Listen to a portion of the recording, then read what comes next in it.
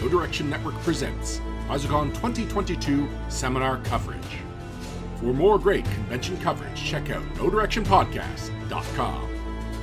Hello everyone, welcome to the third and final day of PaizoCon 2022. I'm Brian Bauman and I'm here with Shay Snow and John Morgantini, and we're streaming at you live from the convention hall.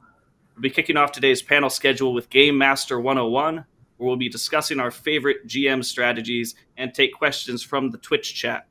But before we do that, I'd like to give each of us a moment, just a few minutes, to introduce ourselves and tell you all how we got into playing RPGs and into GMing specifically. So why don't we start off with Shay, if that's all right? Sure. Hi, everybody. I'm Shay Snow. I'm actually an editor over at Paizo. I got into RPGs because my dad played Advanced Dungeons and Dragons when I was younger, and he would play for about 14 hours at a time. So fast forward, and one of my friends was like, "Hey, do you want to come over and learn how to properly play, tabletop games?" I was like, "Yeah, sure." And she's like, "We're gonna play Pathfinder." I'm like, "I've never heard of that system before." And we played exactly 2 sessions, and then I was like, "Okay, no, now I'm GMing stuff." And then I hobbled together my first little homebrew game and went from there. Wonderful. Thank you, John. Hey, I'm John. I am one of the customer service reps over at Paizo. So when you send your emails in asking where your stuff is or what's going on with an order or whatever, I am one of the ones who is there to help you. I played a little bit of AD&D in high school. It was not something that was super popular, and I didn't hang around the kids that really played it, but I knew it was a thing. I'd seen the cartoon. I could see the books in the bookstore. And then I graduated high school, joined the military, and ended up playing a lot on deployments. When you're in the military, sometimes there's a lot of hurry up and wait, and sometimes you can fill the hurry up and wait with rolling dice and doing imagination things. And I started with Shadowrun, and then went from Shadowrun, just kind of went into D&D, ended up playing a lot of 5e, and I GM'd a little bit and then stopped, and then didn't really think anything else of it. Life had just kind of moved on. And I had a friend reach out, and she was like, "Hey, I want to learn how to play D&D. And, oh, by the way, we're making this podcast." So then I got back into playing, first of all, and GMing for an audience, and playing a system. We were playing Adventures in Middle-earth, so it wasn't quite the regular 5e. But, I've been GMing ever since. Oh, that's great. I first got started when I was probably 8 or 9 with Palladium, and that game just hooked me because my first character I ever rolled up was an orc that, and the stats in that game are rolled with exploding dice. So you roll 3d6, and then if you got all 6s, you got to roll another d6, and if you got a 6, you got to roll. And I got, I think, up to my 3rd additional roll. I had 20-something or 30-something strength on that orc, and boy, that broke the game completely, and I was hooked on RPGs ever since. So I picked up the 3.5 box set, and I was the GM for my friends, so I kind of started out just GMing all the time and put it down in college, but then a friend asked me to play in a new game called Pathfinder, and here I am today. So yeah, I was thinking we just kind of roundtable this and sort of talk about how we approach GMing and kind of see where it goes. Yeah. Works for me. So let's maybe start with prep work. So when I'm kind of wondering, how do you all approach prep work, and what do you find it's important to work on? What do you find it's less important to work on? How much do you improvise? That sort of thing. I typically, if it's my first session, if it's session 0 or session 1, I do a lot of prep. I'll have Word documents and Excel spreadsheets. I'll have generally Nethys open. Any of the specialty books that I'm using, I'll have beside me, because I do a lot of VTT rather than in person, obviously with today's climate. But if it's a standard session or something, I probably only do about 5-10 minutes of prep. Generally bring up the monsters that I need, and just kind of review what happened last session. I've actually found a lot of help in whenever we start the session and going, hey, what happened last time? And generally my players will give me feedback on what happened and how they viewed everything. And then I'll compare that to my notes and I'll see where we go from there. Okay, wow. And are you just some clarification. Are you working off of like pre-published adventures usually, or are you crafting? It's a mix of both. Okay. So yeah. Very cool. For me, like Shay said, session 0 is super important. If it's a brand new campaign, and I generally tend to play with the same players, so it's maybe we're needing to go over new rules or whatever. I generally will have, like, if it's Strahd or some kind of horror-y campaign, I will usually have a list of like trigger warnings and things like, hey, I happen to know you despise spiders. There are a lot of spiders. We need to have this discussion about how you want to handle this. Do I swap them out entirely? Do I just warn you ahead of time? Whatever. It's because it's always important to get buy-in from the players. So you want to make sure that everybody is invested. You want to find out what everybody's goal is. Everyone's there to have fun, but like, do you want to have a super spooky horror-y game? Do you want to be all paladins running around righting wrongs? Do you want to have a Robin Hood style campaign? You just need to make sure that everybody's on the same page. Right. So like Shay said, prep for session 0, session 1, I could do 8 hours of prep easy. And that's a lot of me and sometimes stuff the players are never even going to see. If I want to make sure that my own internal continuity is consistent, I'll have pages and pages and pages of notes. After that, it's generally just a sandbox of, okay, these are the places they could go. These are the 5 or 6 different encounters I have in my head that they can mix it up with if something goes weird. But other than that, we'll just, I like to let the players direct. So wherever the players decide they're going to go is great. And it's up to me to mix and match and keep up with them. Yeah. Going along with buy-in, yeah, that's especially for session 0. Session 0 is not just to get all the players on the same page, but yeah, also me. Like, what I'll try to do is I have maybe 5 or 6 campaign ideas going on in my head that, in various stages of completeness. But I even break those down further, and I have arcs, like kind of like little story arcs. And, usually good stories will have at least a couple different arcs going on. And so session 0 is an opportunity for the players to establish how some of them may know each other. But it's also an opportunity as they're building those characters for me to establish which arcs will touch multiple characters in a meaningful way and which arcs I associate with which characters. And so that helps me kind of put together what the overall expected kind of story, multiple arcs, how the entire campaign flows together. And then that makes it really a lot easier to make sure that everyone is being included in the story. Because what I want to avoid having a situation where, like, Chosen One stories are hard to do and keep everyone feeling involved. Yeah, you could do like a chosen group sort of thing, but so I try to make sure that I have multiple arcs going at all times, and different characters are likely to buy into those arcs, because that also gives characters who may not have had a reason to know each other or care about each other particularly, it gives them opportunities throughout the whole game to become much more closely enmeshed. Totally. There's a question in the chat that we might want to talk about. So, for example, my players are in Skull and Shackles at the moment, and the open-endedness of that AP is hard to prep for. Any advice? Sandbox. Oh, no, you go ahead, John.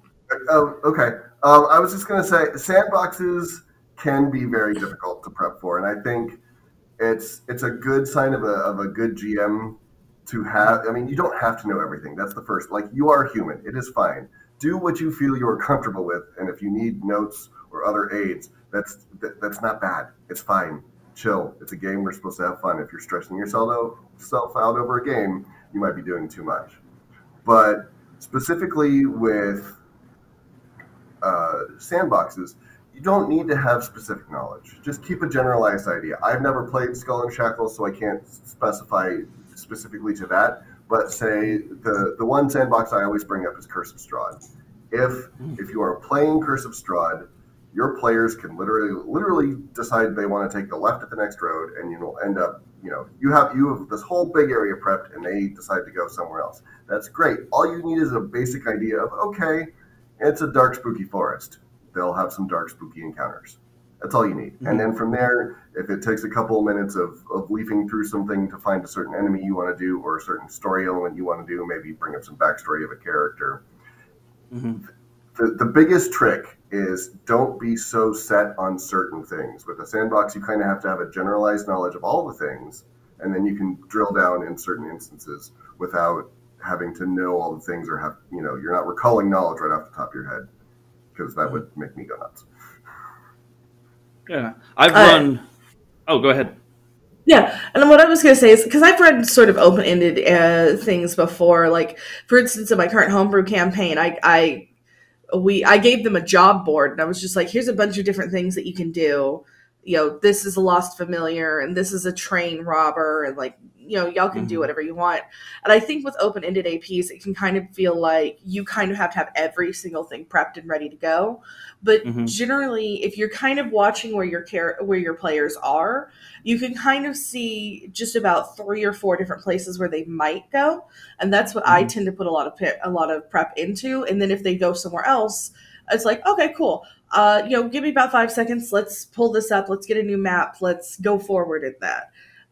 It's also just kind of keeping open communication with them, because your players will let you know where they want to go next. Like you'll have some forewarning.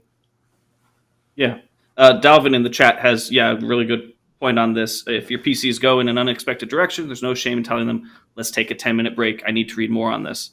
I sometimes go a step further where, especially if I'm in a sandboxy environment, I will try to wrap up the current play session, 15 or 20 minutes in advance, and I will ask my players point blank, like, what would you like me to have prepped for next time? What will you be doing next time? Where will you be going? And so their characters, either in character or the players out of character, can decide what's the next thing. Sometimes it's obvious, we're going to keep fighting through this castle that we've been fighting through. But if they're back at their home base, maybe they look at the job board and we think we're going to go, rescue the kobold miners or what have you. And that helps a lot with being able to prep for that session the next time. Another thing I try to do is I try to think of my story, especially in more open-ended sandboxy games, as this is what would happen if the player characters didn't exist, just in broad strokes. Here's the evil villain's plans, and here's what the good characters, the good NPCs in the world will try to do, and sometimes they'll succeed, sometimes they'll fail. And all of that just assumes no player character involvement at all. And then in the moment, it's easier for me to say, okay, if they interrupt the bad people's plans here's what they're doing, and here's what their goals are, and it helps keep things feeling responsive rather than on rails. Yeah, exactly. It just goes back to the buy-in, right? As players, you want buy-in and they want buy-in because it's an unspoken compact at the table. Players are there for fun. They want their characters to go through fun things and have a good time doing it. They're not necessarily trying to gotcha the DM or the GM or the LM or whatever the keeper, whatever term you're using for your game. Players shouldn't be trying to gotcha you, because that degrades everybody's fun at the table, which is the whole point. You have adulted. You have found time to sit around the table. You don't want to waste this time. You want to have fun. So asking them, where you think you're going to go, if you kind of have an idea.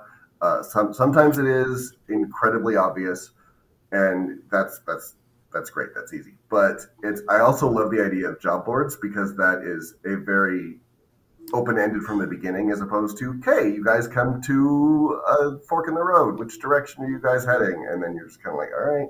But at the same time, GM trick, depending on what you're doing, if there's something that's plot critical, which is not necessarily railroading, I want to clarify that don't railroad your players. That's bad. That generally leads to lack of fun. But you can always swap things around. If the castle with the plot point that you need them to hit is to the right, and they go to the left, you can just switch. Just maybe the castle on the left, and some, geography is fluid. It's fine, especially it's in worlds where magic is involved. Maybe it's a magical teleporting castle. It does not matter. It's right. You can make it as ridiculous as you want. And the players don't know. If they know, then they've been reading the AP, and that's also bad. So Or if it's a half hour left of the session and they have elected to go somewhere you haven't prepped, well, great. That's what you have, half a dozen random encounters that you can sprinkle in and okay, I'll just have them. They're going to that place. I don't have it prepped, but they'll run into some obstacle along the way. And then that'll carry us through the end of the session. And now I know exactly where they're going and I can prep the next session effectively. And that's a really useful trick. Shay, do you have anything to add? There's a lot of questions in the chat, so... No, y'all covered everything. I will say this, though. I can't take full credit for the job board. I actually got the idea of TikTok, which was great. So Noted. For me, it's a throwback to old, computer RPGs. They'd have a lot of, sometimes it'd be a literal job board. It's okay, yeah. It's a great thing to keep in your back pocket. Especially for little one-offs, little side quests, if you ever wanted to run a campaign but sprinkle in little short adventures inside it as well, it's great for those too. Mm-hmm. So this is an interesting question, and it's one I've dealt with. I'm not sure if you two have. They said, question, I note some players don't seem to engage with other player characters, NPCs, and so on, and when I ask them honestly, one-on-one, if they're missing anything, they usually say, nope, having a blast. And this person's wondering if there's a way to drill down deeper to get them to interact more. I'm going to be real. I've dealt with this a few times. Sometimes players just really don't want to interact with PCs and NPCs. They just really want to fight. Or, they just really like doing the skill thing. And, at the end of the day, if you're I really wanted this intrigue-heavy thing where, everybody's, talking with everybody and you've got to communicate with things, there's two sides to this. On one hand, they could be they're most likely telling you the truth. If they're having fun, they're having fun. If that's not disrupting your campaign, honestly, don't worry too much about it. If it is disrupting your campaign and it's not, it means that you're not hitting plot points and things aren't moving forward because they're not communicating with important characters. You may have to have a sit down discussion with them and be hey, the way that you're playing at this table is not congruent with the story we're trying to tell. And y'all may come to the conclusion that player just isn't a comfortable fit for your table. And it's not a happy thing, but it's also nobody's fault. It's different people just have different play styles. Mm-hmm. Yeah, and I would say that there are some.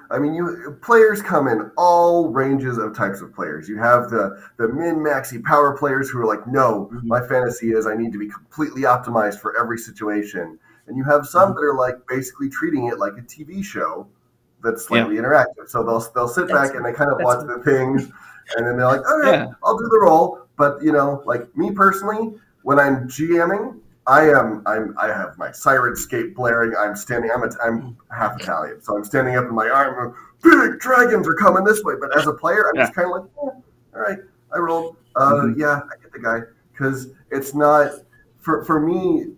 The enjoyment I get out of playing it is the same reason I play video games on the easy mode. I'm there for the story. So I'm not necessarily there for the mechanics of the game. I'm not trying to min-max. I'm not trying to optimize. I don't care if I hit the thing. My little, half-orc ranger is just going to go around doing the thing that he wants to do, because that's what I get out of the game.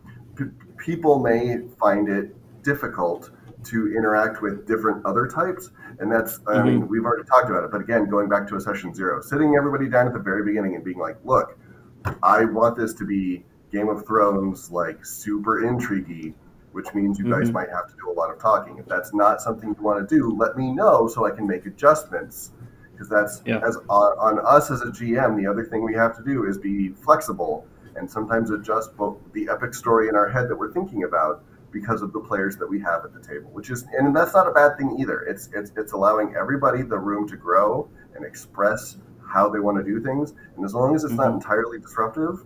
I mean, if you have one player who just wants to go around and literally kill everything, that's probably not going to be the best, paired with the person who wants to be the super intriguey spy master type.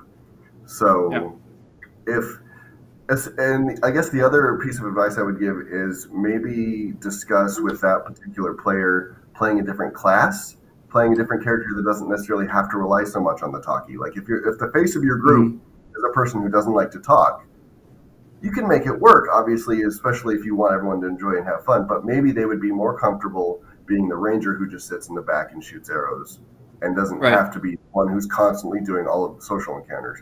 Because, again, I'm ambiverted mostly, and I have a battery. I have a social battery. When that social battery is done, I am done. So it's totally understandable that for some people, being at the table counts as draining that battery enough where they don't want to engage. Yeah. I tend to find that some players are just observers. They are there for the camaraderie. They're there to hang out with their friends, and they're there to enjoy the story that unfolds. But and usually I feel like a campaign can support one or two of those, depending on the size of the group. Like 2 in a group of 6, 1 in a group of 4 is about where I found that it's not really a problem because everything's still getting done, and as long as everyone's cool and having a good time, that's great. The other thing that can be fun with that sort of a player is trying to just see what sorts of things bring them out a little more, because usually at least a couple things will make them get interested, and just trying to subtly steer the campaign in that direction, not to cater to them, but to make sure that they're getting the sorts of things that make them want to engage more.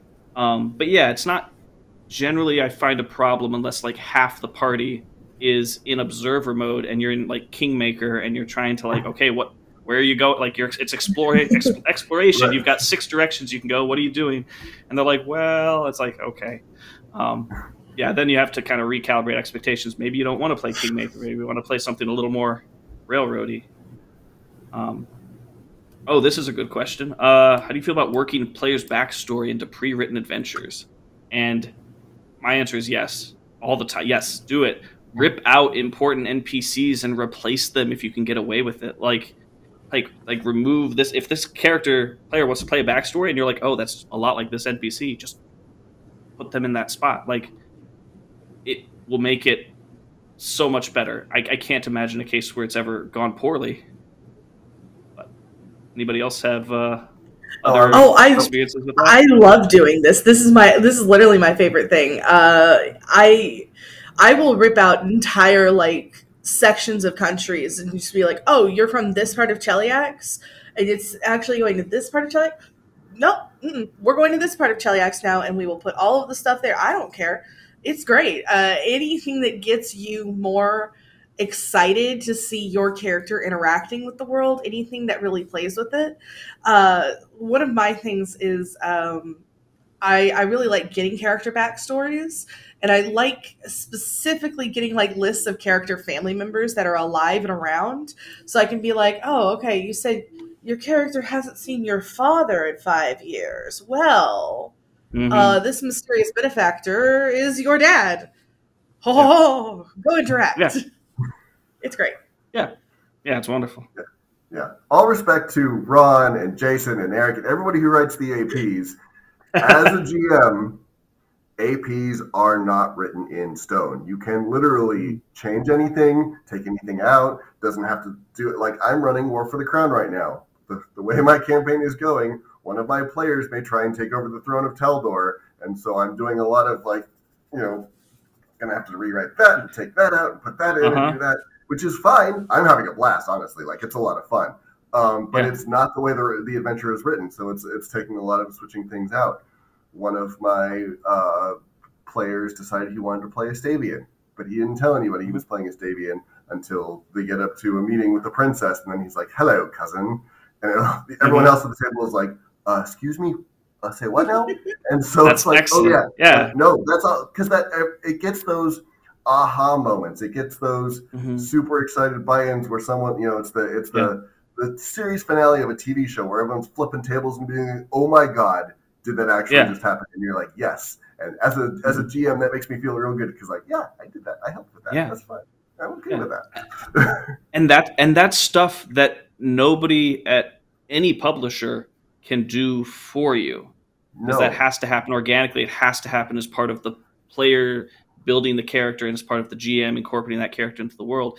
Everything, even the best APs, are going to be written generically. Any classes, any ancestries can play in this adventure. So all of the stuff that actually like helps the rubber meet the road has to be provided by the GM running the adventure. So yeah, I think we're all in 100% agreement. Rewrite, insert characters, the living crud out of it. Absolutely. If you've got a paper copy of the AP that you're running, do not be afraid to take your pen and write notes. It'd be like, player character backstory here. If you're afraid to do that, you have my permission to write in your book. You may write in your book as an editor. Or use Post-its if you're like me and you're like, it must be pristine. Or if you want to run it for someone else later, that way you can just rip out all your old Post-it notes, put in new ones. Although at that point, it's kind of a memento. Maybe you want to keep it, get another AP.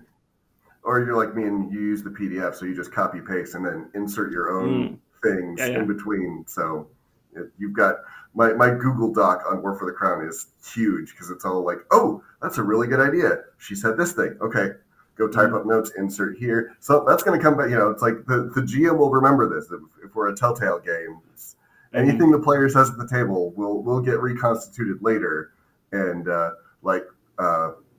one of my players in War for the Crown, she's playing an Andorran gunslinger, and she almost came to blows with her own party over some NPC interactions in War for the Crown because I made one of the NPCs an Andorran, and she was like, that Andorran pride.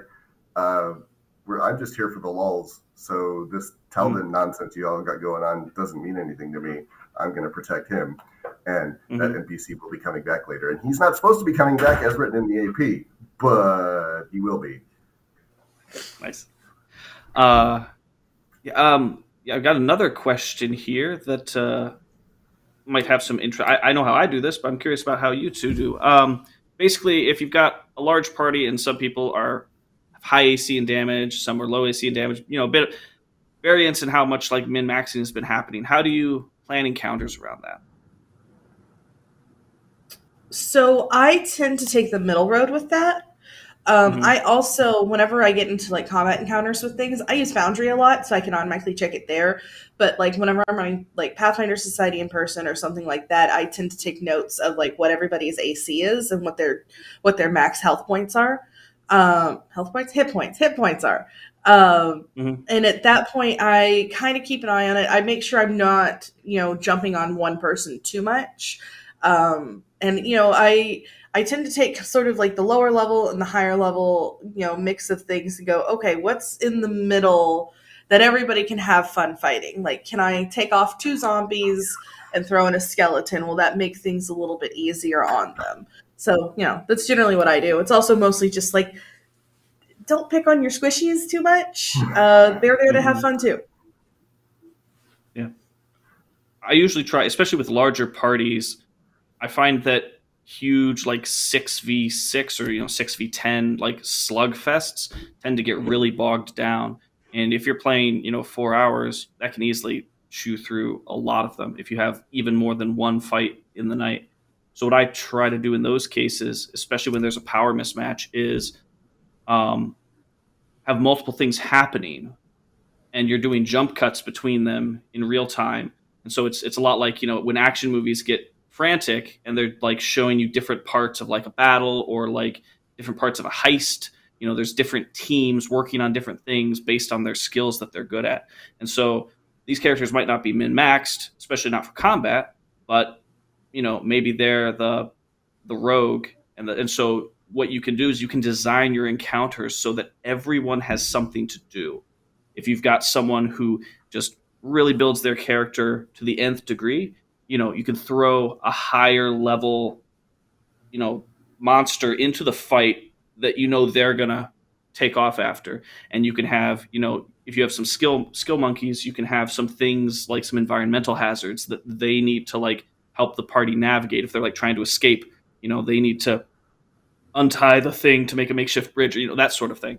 And so just kind of when you're planning, the good thing about planning an encounter is what your players have in their toolkit coming into it. So you can tweak things so that everyone has something to do. And I think that's the biggest thing. In like The Lord of the Rings, nobody cares that Gandalf is so much more powerful than Pippin, right? That's not the point.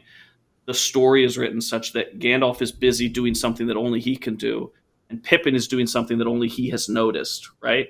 And so if either of them weren't doing their job, no one would succeed. And that's, I think, where people with disparate power levels can really have an enjoyable story together, because everyone's important, even if not everyone's the same level of power. Yeah, especially like in Pathfinder, when you have so many disparate classes that can do so many different things well, it's good to have a mixed group, but it's also good to play to all their strengths. So if you're going to plan an encounter in a library, maybe you leave some hazards so the gunslinger can flip the table up and she can shoot someone as they're coming through the door because she's hitting touch AC at ungodly distances. And maybe the rogue, maybe there's a niche that the rogue can hide in, so that as the first people come through the door, they can sneak attack. And rogues always love to sneak attack. It's always fun when they get to roll their extra dice because they feel like they're doing the rogue thing. And as long as everyone gets to feel like they're doing the thing that they wanted, which is why they picked the class to begin with, and it doesn't have to be every encounter. Some are going to be, the level 3 bandits walked into a level, your PCs are level 8. Sometimes I don't even role play those encounters. I'm just like, look, 6 rounds maybe, you guys dust them up, and then you go back to bed because they were foolish. And that's also great especially if they've been kind of feeling down or feeling bored and need kind of a morale boost. Throw them an encounter that's a few levels below where they're at, so they can feel super accomplished and quick at doing something, and then that can kind of breathe the energy back into the game, especially if it's been flagging for a time, and get them to move on. Sometimes you want to do cool stuff. Maybe the encounter isn't till death. Maybe the PCs are terrible at running away, so I don't always recommend throwing high stuff at them to make them run away, because generally they don't. They assume they're supposed to beat the thing and move on. But maybe you do. Maybe there's a cool dragon that does a flyby, and so it's more environmental than it is an actual combat encounter. And I like to treat encounters with a capital E as not just fights. It can be anything. Maybe it's a rickety rope bridge that they have to cross, and that allows them to kind of sit together and gather their ideas, figure out how they're going to cross the thing. And I'm giving them XP for the whole thing. It doesn't matter. I personally find that for me, it's better with Pathfinder 2, but combat can become a slog. And that's generally when people lose interest. So you want to keep things moving and dynamic. So whether it's combat or whether it's an environmental encounter, as long as they're involved and engaged and trying to accomplish the thing, it doesn't really matter. Yeah. One of my favorite tricks is to include a couple puzzles that I can throw at players. Anything that gets all the players talking, huddled together, planning something out, is like free time for me. I'm like sitting there planning out other encounters. I'm like I'm half listening, so I like know what they're doing. But like if they're just all role playing with each other, that's free time for you. And so that's gold. Because it also means like you could either plan other things or you could hear what they're saying. And sometimes they come up with something that's better, or maybe it's just different than what you had planned. And sometimes, not all the time, because they'll notice, but sometimes you should totally steal what they do, what they're talking about, what they think is going to happen, what they think would be cool. You should totally take that and incorporate that instead of what you had planned, because people like to be right. And if they thought of it and thought it would sound so cool, then it's a gimme, right? You know the reveal is going to go well, and the person who came up with the idea is going to feel some accomplishment. So, yeah, I love to just let the players puzzle over something or make plans because they're having a great time, and it gives me time to be more reactive to whatever they decide to do. I think we each responded to that last one. So I've got another question for us. How do you balance time pressures to complete a task versus the space to explore? My players tend to laser focus on anything that has a vague, even long-term time limit. Well, that one's a little bit tricky. I will say if your players tend to focus on just time limits, and you just tend to go, oh well, you need to assassinate this guy before like X day on X month, or else X ritual will go off, and they're just like, okay, we're just going to focus on that, and you're like, but I have all this other stuff that you need to do. Honestly, I just kind of let them do it and then let them explore on their own time. Additionally, just remove the time limit. Just be like, hey, so and so is not a great guy. Y'all should take care of that eventually. If you find that they're kind of wandering too much and you're like, we've gotten off track and we need to focus back in on the plot, that's when I introduce time limits. I tend to not keep time limits on people. I tend to kind of be like, hey, all this is just going on in the background. Here's your stuff up front. Tell me where you want to go. I also have much shorter campaigns where I'm like, hey, like, for instance, this is my actually Pathfinder game. This is my Monster Hearts game. I'm like, hey, those vampires, they're doing that ritual tomorrow night. So, like, y'all need to probably get taking out these vampires. And, they're like, okay, that's what we're focusing on. Yeah. It's what Oh, go ahead. I was just going to say, it is tricky because as the author, the narrator, the constructor of this story, you want the story to go well, and you want them to experience all the cool things that you've invented. Sometimes they do laser focus. I would say one way to handle it is if you don't want to allow them to laser focus, or you want them to get a little bit of the laser focus. For another example is book 3 of War for the Crown. It gives you several options to do in a city and assumes a sort of generalized plot line for progression, because by the end you're looking at a CR 12 or 13 encounter, and the players are supposed to be 7 or 8 when they get there. So if they jump, it could hurt. So maybe if they're too laser focused, give them a little taste and be like, hey, this is what you're potentially up against if you do that. Some groups will be like, oh, that's bad. We need to go do these other things first. But I also agree with Shay. If that's the way they want to play, then I would say that's one of those times where you as a GM can adjust your internal expectation and be like, okay, they're going to do this.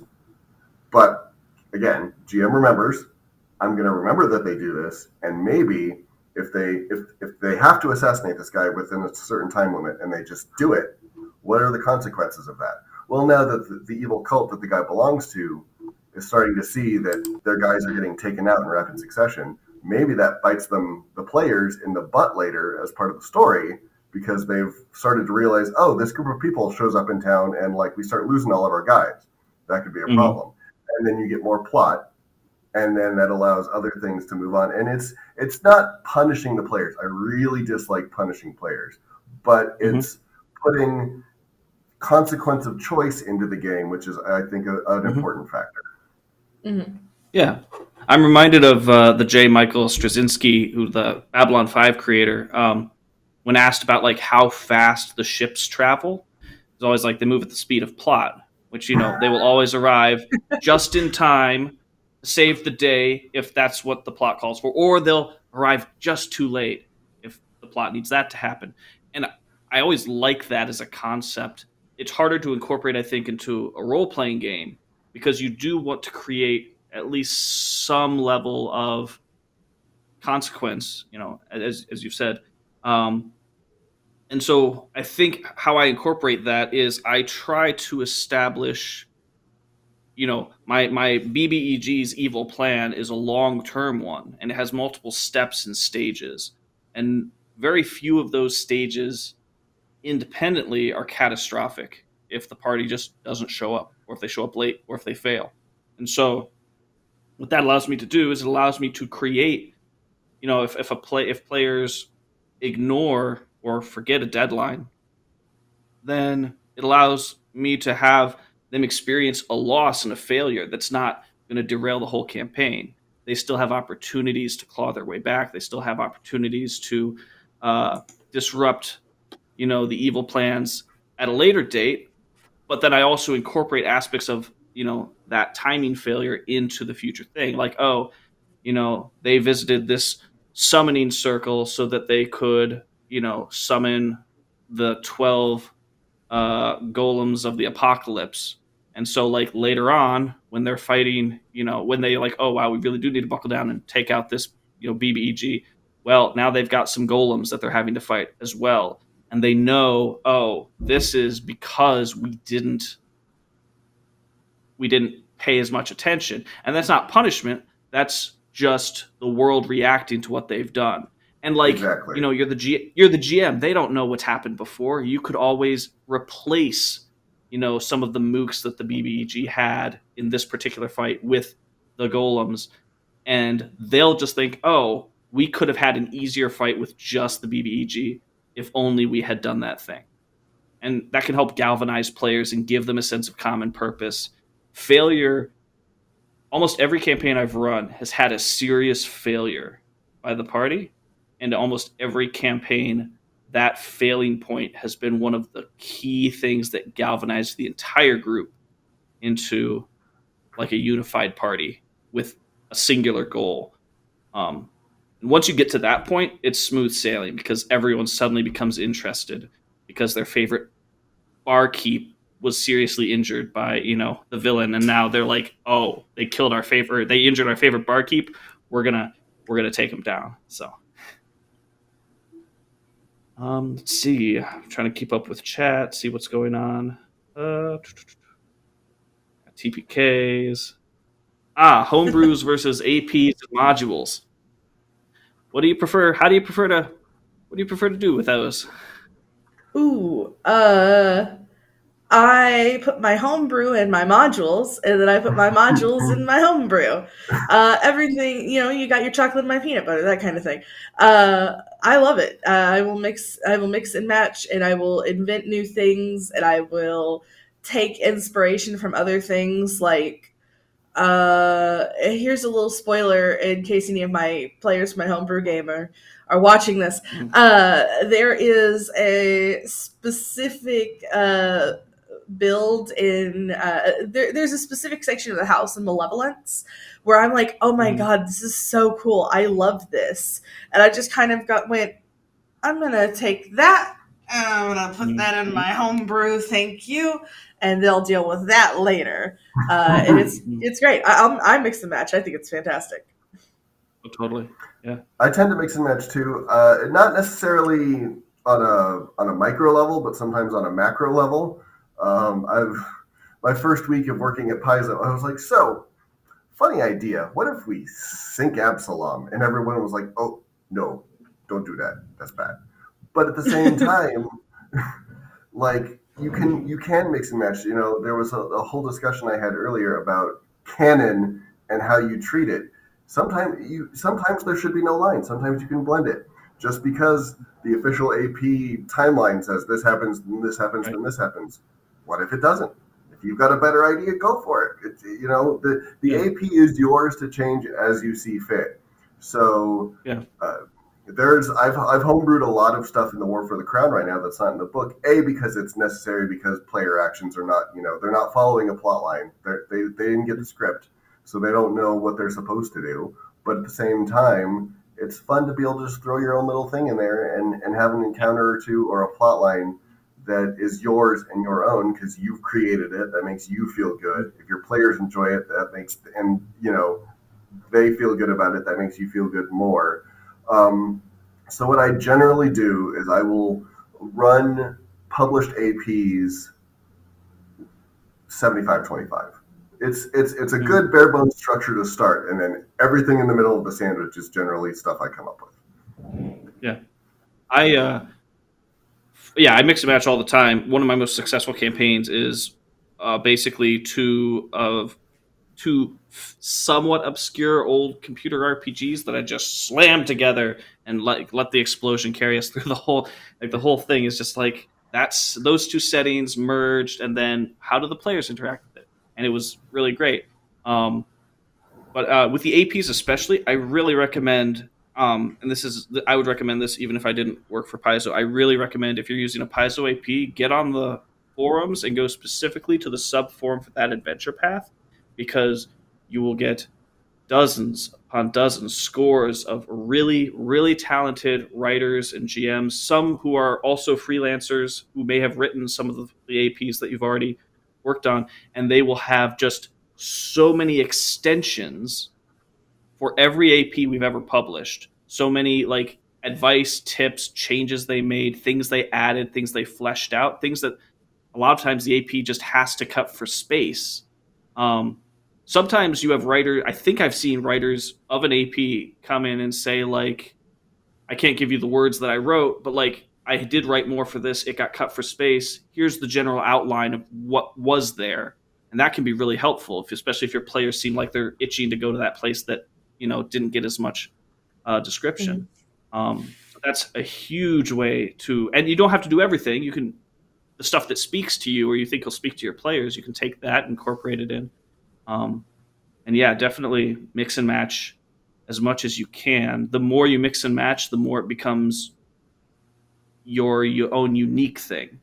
Someone who played My Kingmaker might have a completely different experience with another GM, might have a completely different experience with the Owlcat game.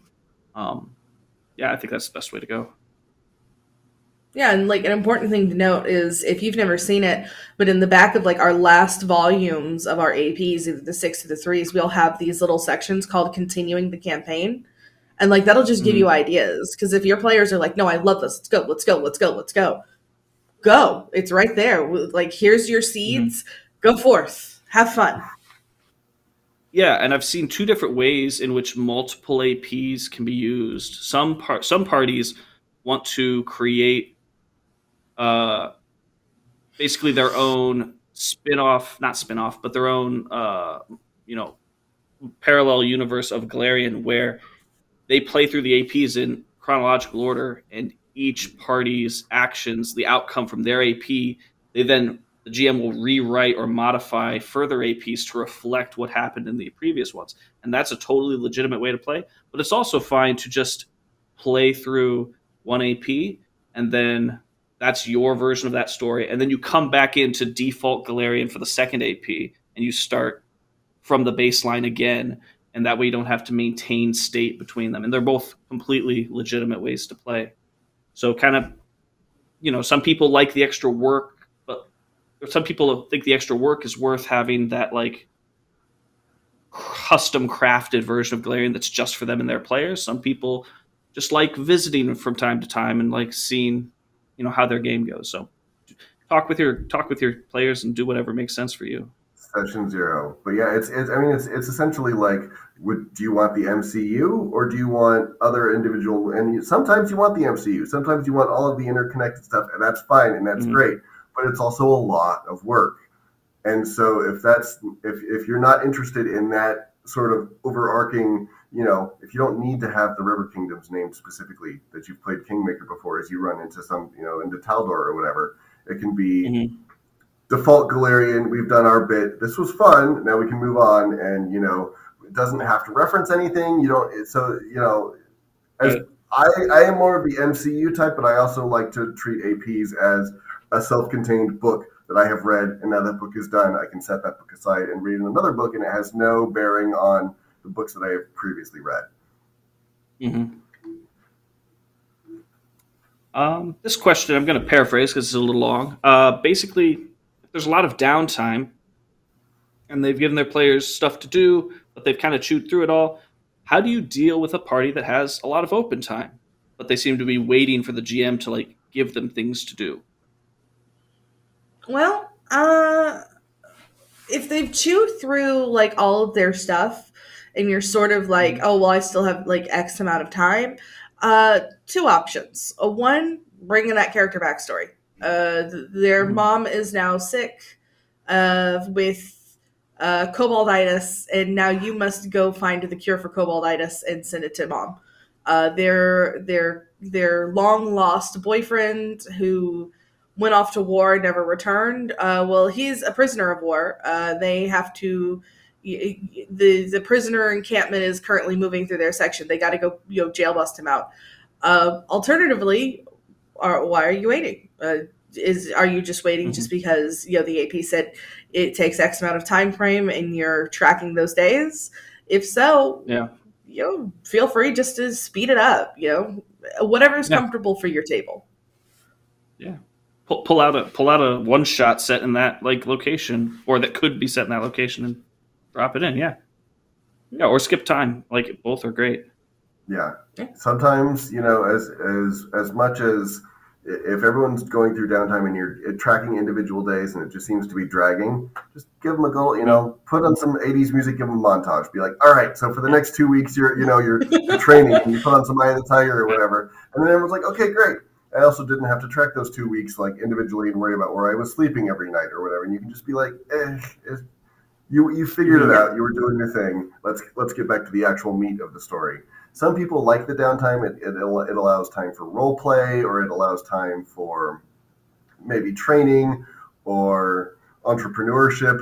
If your party owns an inn in town, you can spend a couple of. But again, that's another good story seed for some weird guy walks into the bar and starts drinking, and then you can drop some.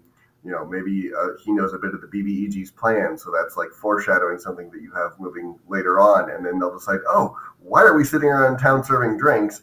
There's a flippin' dragon 2 counties over that's trying to find the Necronomicon or whatever. Let's go, and then or a bar fight breaks out, right? Yeah, or something. Yeah, it's always fine, but I always comes to them. Yeah. Don't feel constrained by any specific timeline. I'm going to ask the chat because I don't actually recall getting instructions on how this works, or maybe one of you know. Are we supposed to end with 5 or 10 minutes, or are we going straight up to the hour? And do you two know? I don't know. Oh, okay. We'll keep going until I get an answer from chat, or 10 minutes. Okay, well, that means we're actually out of time now, unfortunately. We will be doing... Yeah, we're out of time, but we're all going to be in our Discord. There's a chat room, a channel in Discord for Game Master 101, and we'll all be in there answering further questions. So if we didn't get to which a question you had, you can pop over there for the next hour, and we'll all be in there answering questions that you have. So... Yep, so we're going to have to close it down there. Thanks so much for all the questions and for watching, folks. We've had a great time. At least I have. I assume you have to. I'll speak for you. And I love the talk. Yeah, thanks so much. Yeah. Yeah. I wish we could have another hour because this is great fun. So, but thanks everyone. Thanks See everybody. You later. Thank you.